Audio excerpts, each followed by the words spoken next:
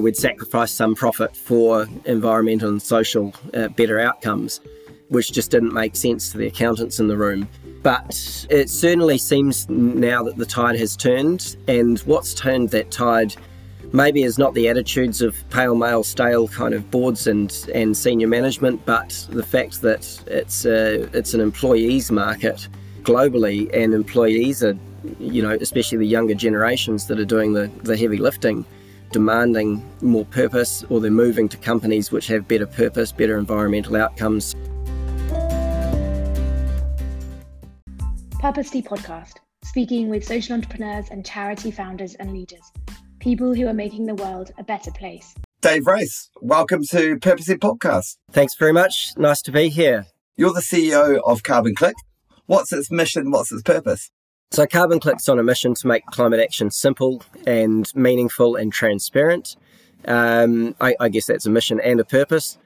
We do it through usually e-commerce by providing the option to offset voluntarily at the point of sale, which is where you're bringing your consumers or your customers along for the drive with you.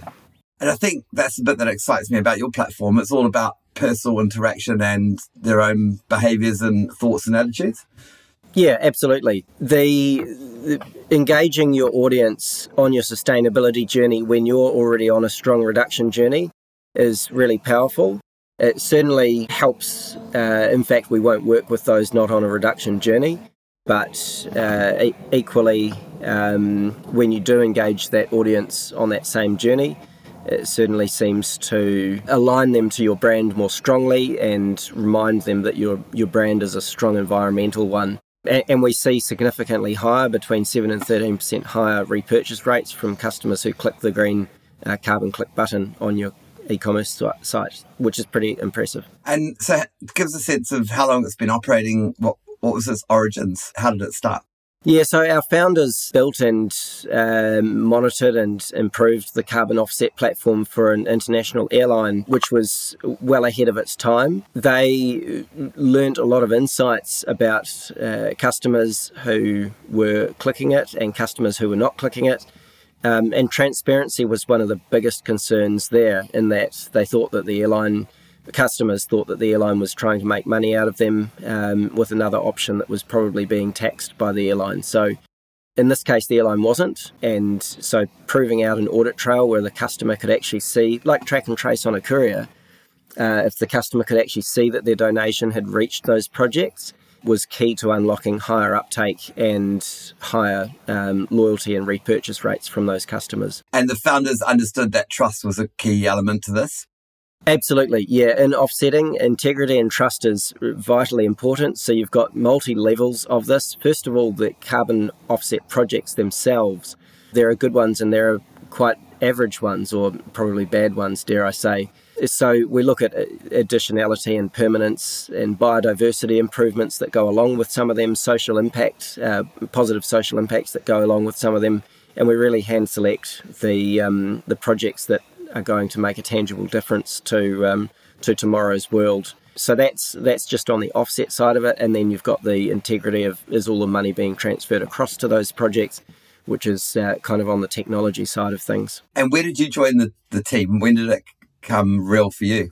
I was doing some philanthropic investing, I guess, clean tech and climate tech investing. I came across Jan and Paul, my co-founders, at an accelerator where they were wanting to get their idea off the ground and quit their jobs. I loved their idea, fell in love with them, the passion, the 5 years of thought into the idea that had gone in while they were working for this airline, and saw this as my opportunity to really dive in and make a difference. I offered to back them through their friends, family and fools round, but they sort of came back to me and asked if I would co-found it with them and be their CEO, which I was only too delighted to dive into. It's something I've been very passionate about myself. So here we are today, 2.5 years in.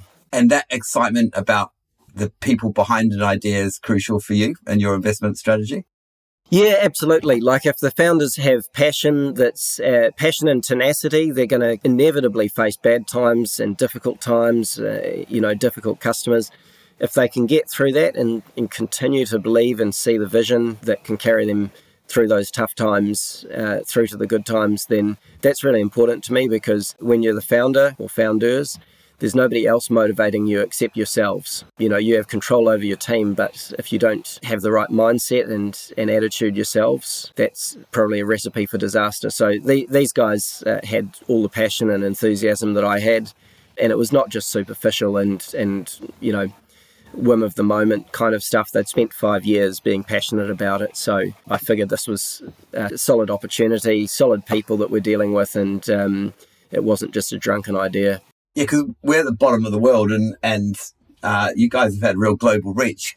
Give us a feel of how it's gone, how it's scaled, like numbers of staff, clients, like just give us a sense of the sort of growth of it.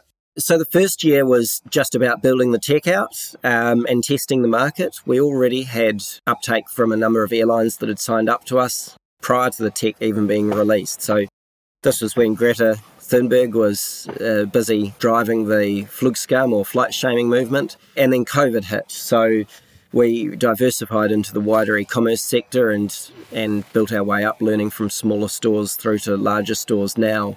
The team has been evolved really from a tech-led team of about 10 to begin with, to scaling back some of that tech to tech-led maybe 6 tech players in the team, and bringing in some sales and marketing resource to start testing the market.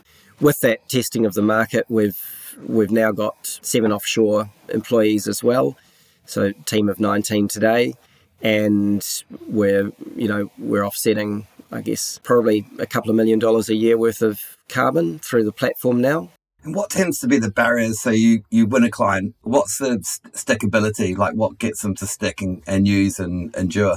We haven't lost a client that's actually turned off the carbon click green button. They've been, in the smaller markets, there've been several, Shopify stores closing down and so on, which is the challenge with that SME space.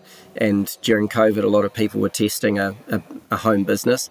We've never lost a client to a competitor or had a client actually turn the platform off to date, and the reason is it's good for the environment and good for business, so everybody wins.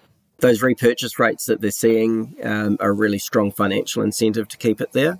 I guess this is what we were aiming for, is something that made sense from a business perspective as well.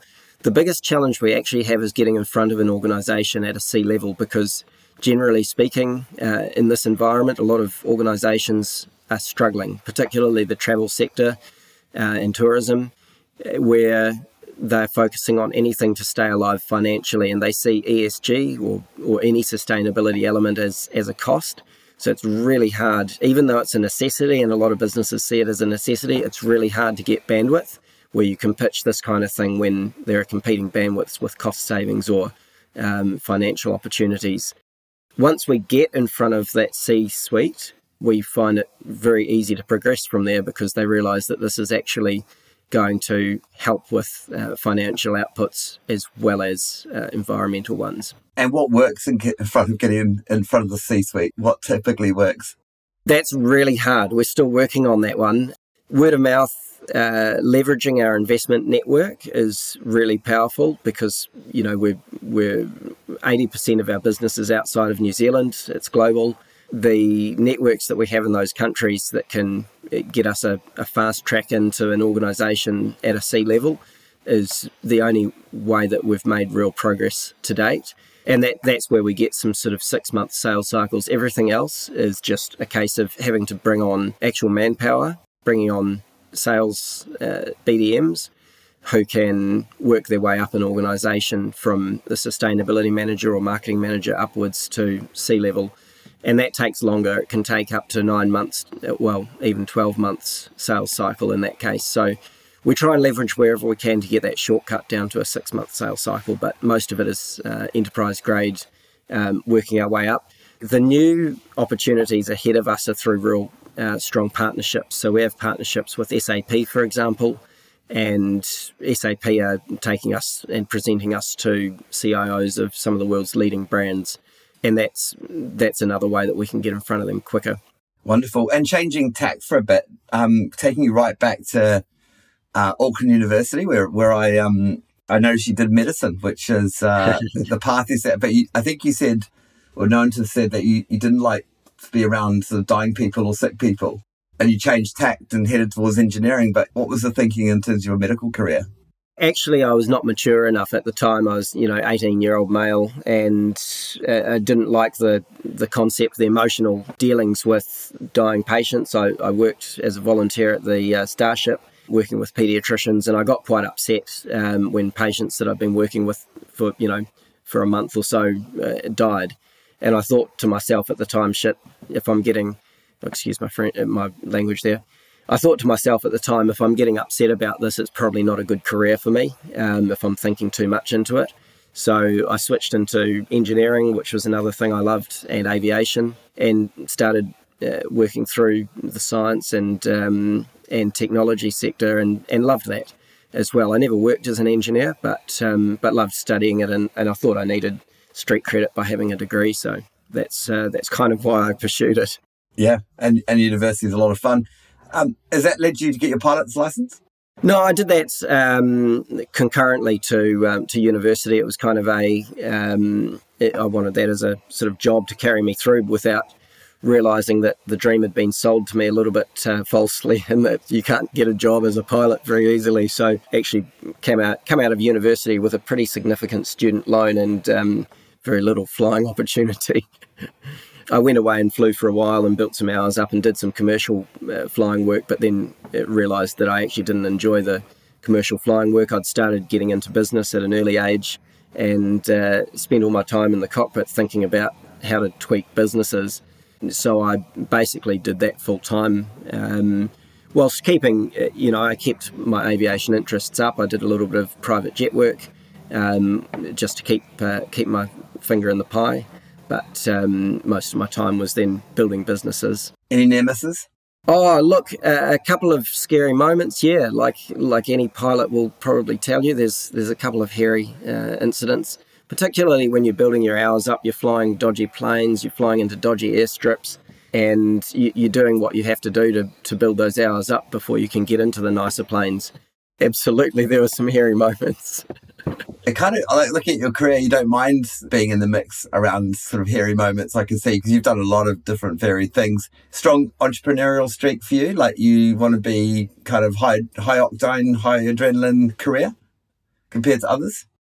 Yeah, absolutely. I mean, I got, hooked on business and I occasionally got too cocky about it too. I thought I had the Midas touch, and it turns out I didn't. Just done some things right along the way, and had a couple of failed businesses as well, just to keep me honest. But certainly, I wouldn't say anything different to normal entrepreneurs' sort of journey in that respect. Can you talk about one of those failures and how it affected you and how it changed or maybe made you who you are today? Well, yeah, I mean, there's a couple of really good, spectacular ones. One was a mussel exporting, green-lipped mussel exporting business that we started in 2007, myself and another partner. And we just saw a gap in the market, exporting New Zealand mussels into Korea, half-shelled, frozen, with a new technology that opened them without cooking them, so they retain all of the flavour, or more of the flavour. And we went really big, really fast. So we were exporting 3 40-foot containers full of mussels every month, more than any other exporter or mussel exporter in New Zealand. So we outgrew Tallies and Sealords and all of those guys. But we had a contract and we hadn't hedged. We were making a 20% margin. We hadn't hedged enough for the currency changes that then came about, and the US dollar swung from 50 cents against New Zealand to 70 cents. So we had a 40% fluctuation. So we were then trading at a 20% loss until we basically had to shut the business down. We tried to renegotiate the contract, but it didn't work at that price point. So we lost all the money that we made and then walked away with nothing after a very stressful year of growing this entity. We tried to re-enter the market several years later, but somebody else had already got in there and we weren't able to pick up any contracts again. So it was a one-hit wonder that, there's a few musicians that have been down this path. Did you take that really personally? Did you let it affect your confidence? Because I imagine you're quite young at this point. I was in my late 20s at that point, and yeah, look, we struggled with the banks and things, and we sort of said at the time, look, you guys are making it all too hard for us. We're just going to do it off our own backs and do it with letters of credit, payment in advance and all that. But the banks had warned us that you needed a good bank behind you, you needed hedging policies behind you and all that kind of thing. But they created so much admin for us that we just said, no, look, go away, we'll do this without your help. And it was hard, telling the bank to shove it, and then perhaps that would have seen us through if we'd worked through the paperwork more diligently and been more friendly with the banks. But the other big failure was a telco that I bought out from liquidation a few years after that, which was turning over $1 million a month in sales and had a lot of potential to sort of triple that. But the incumbents that they owed money to when they went under were, one of New Zealand's largest mobile providers and one of New Zealand's largest ISPs. And those guys, they played very, very dirty. And I sort of learnt not to take on the big guys. I thought it was a fair playing field, but I should have known that we're pretty anti-competitive in New Zealand, and it takes a lot to fight those big guys. Do those experiences make you feel fairly bulletproof now, and also you just have a understanding of exposure and what you will take on and won't take on? Like, is it those experiences must have affected the way you do business now? Absolutely. Like I've totally learnt to respect the businesses that have earned their stripes, respect how dangerous that they can be when they're threatened. And, it's not a case of just being able to go out there and change the world straight away without being smashed with legal challenges. And, they've got very, very deep pockets, which I didn't have, so that, they could play a game where they just threw litigation at me until I couldn't defend it anymore. I realised this, a couple of months in, when they just kept throwing challenges at me that were stupid, but I still had to defend them and would always win, but it's always a legal battle to get there. So I have learned a lot about respecting those that have been there a long time. I wouldn't go trying to start up an airline in opposition to the predominant players in New Zealand in markets like this, or even in Australia, for example. And so you clearly enjoyed, you kept with this entrepreneurial focus, and you've went on to have successes after that. Looking back at home, did your parents, did they kind of encourage the entrepreneurial Dave, or what was that like at home? Was there a fair amount of robustness needed to be in your house? Certainly. I mean, my parents, they'd separated when I was younger, but my mum was a naturopath, and very much the naturopath lifestyle. We lived out in the bush, and she was very anti-plastic, anti-anything that wasn't natural, really. But we were very healthy, lived a really enjoyable lifestyle. There's certainly, I mean, back then it wasn't a problem having iPads and things because they weren't invented yet, but we had a really healthy respect for nature. And on my father's side, he was a merchant banker, and it got me involved in the stock market. I'd just start asking for shares in certain things every time my birthday came up since I was 13, maybe even 12. Loved following that. I won in New Zealand, we have a Young Enterprise Scheme, Lion Nathan back then, Young Enterprise Scheme, and I won the challenge for our school with a pretty cool little idea when I was 16, and just loved that entrepreneurial business kind of journey ever since. I'd sort of probably got the bug when I was at school, to be honest. A lot of my guests talk about, so 80s and 90s, even 2000s, where, business is somehow separate to sustainability or caring for the planet, or where clearly you had do you remember that vision, thinking that actually the power of business to solve some of those environmental issues, or business could be just done with all of those things in mind? Was that a strong theme that emerged, kind of merging your home life?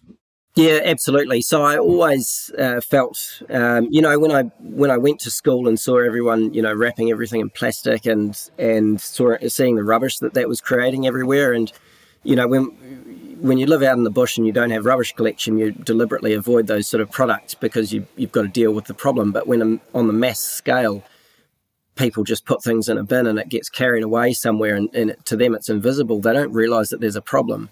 So with every business that I got involved in, I aimed to solve that and just, reduce waste, reduce pollution, look at environmental ways to improve the outcome. So we ran triple bottom line accounting before we knew that there was such a word for it. And that was measuring environmental outputs as well as social outputs as well. I think it's critical that business takes responsibility for not making the planet worse or exploiting our planet for artificial gains, because if it's not sustainable and you're destroying the opportunities for the next generation of businesses, then it's not a sustainable business. And I don't know how we've got along so far in the world without realising this. There's certain areas that have run out of landfill, and it becomes an increasing problem. So we've subsidised, our governments successively have subsidised unsustainable business. I think it's important that business leaders step up and show that this is not okay, and just lead by example, because we can't wait for government to fix everything. Was there a sense of being a bit of an outlier as recently as 5 years ago? Where do you feel like there is a bit of bigger focus on this, and companies are talking about purpose over profit, or purpose first, and sustainability issues? Still a long way to go, I know, but do you feel maybe you what you stand for, your experience is almost more revered now, like in the current climate? Absolutely. It's certainly, it was worse 10 years ago when, we were winning things like Westpac Awards and that, Supreme Awards, and there'd be people, making comments about where's the socks and Roman sandals kind of thing. And because, we'd sacrificed some profit for environmental and social better outcomes, which just didn't make sense to the accountants in the room.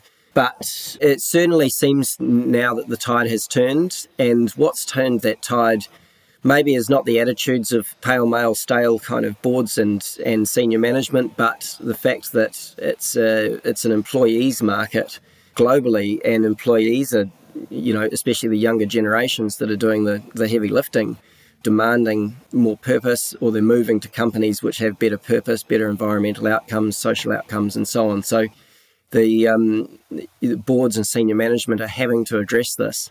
Of course, in another 5 years, there'll be a lot of legislation that forces them to address this anyway. So it's sort of a cross between the employee-led and certainly in the large, like NZX listed environmental reporting and TCFD reporting or disclosures are becoming part of how they have to do business. Absolutely. Now, did I see your mugshot or your body on the side of the Nasdaq building in New York? Yeah. was that one of the best days in your business life? And just tell us how that happened. Oh, look, it's certainly nice to get that sort of recognition at a high level as, one of the companies to keep an eye on for Nasdaq listing.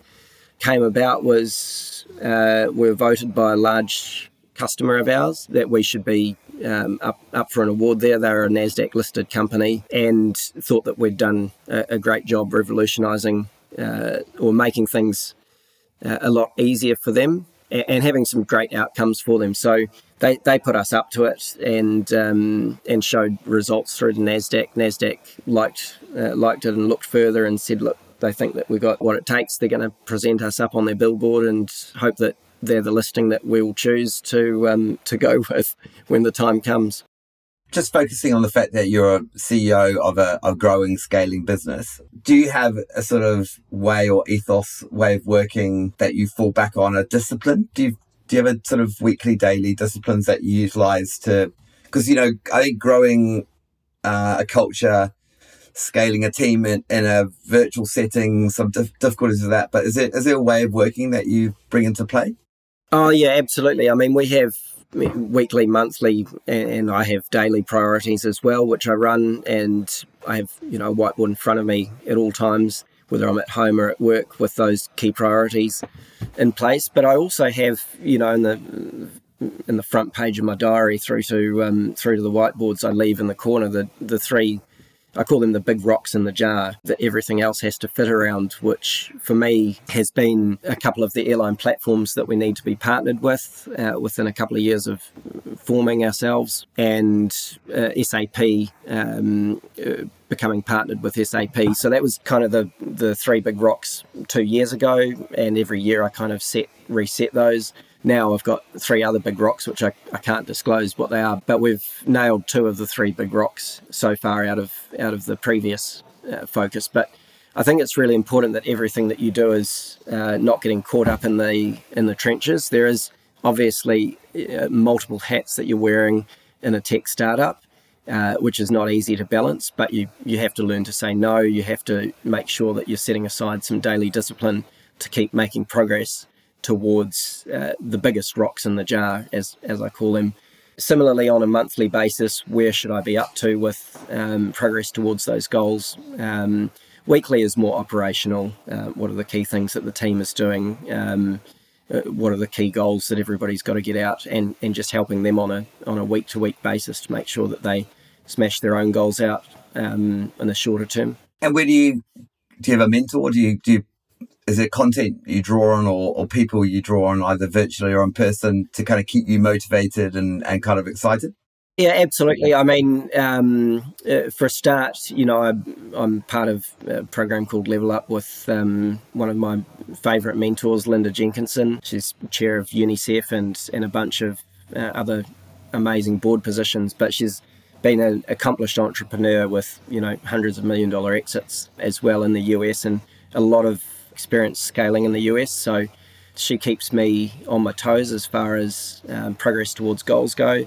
And I think that's really important, is having somebody accountable that you're accountable to, that's of such a big scale that you can't actually let them down, or you feel like you can't let them down. That keeps me going as well at times when I'm not motivating myself. So it's a bit of an insurance policy more than anything.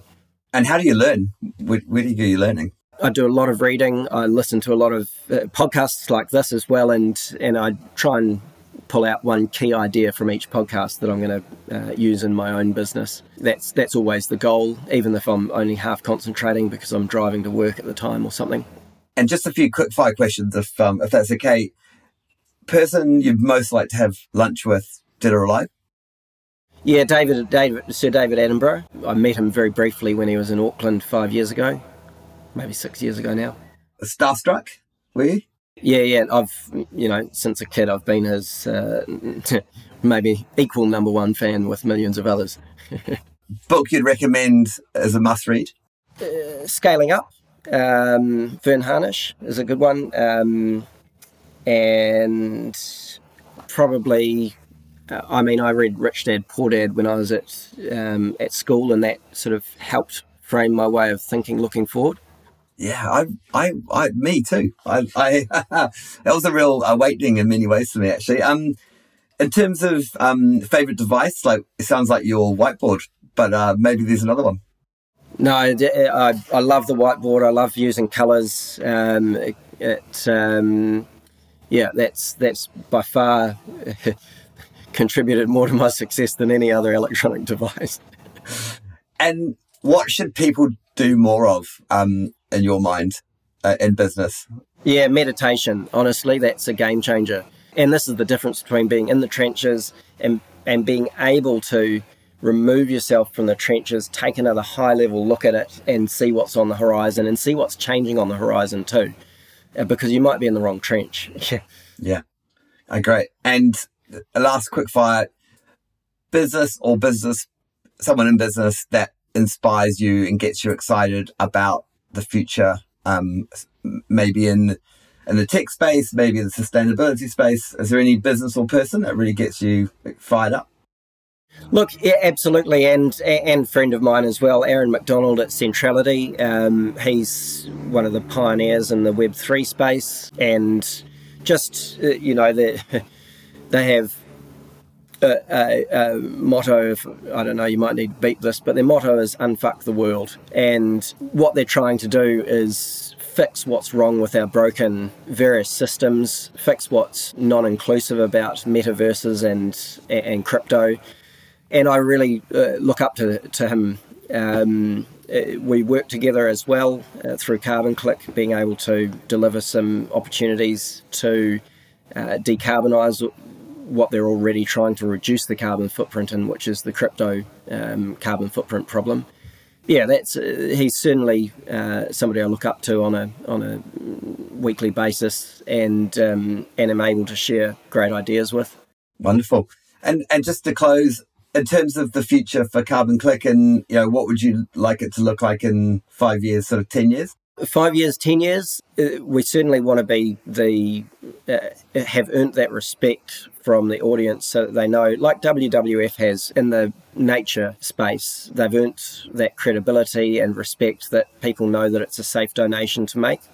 We want to earn that same respect in the carbon world so that people know when they're offsetting with Carbon Click, it's going to truly change the world. It's going to projects which have high integrity, high quality, and projects that they're going to fall in love with. So that makes it a very easy decision for businesses to offset with us, as well as for individuals to click that green button. Wonderful. Well, all the best to you and the team for the future. I'm going to personally stay connected, and thanks for joining me on Purposely. Pleasure. Thanks very much, Mark.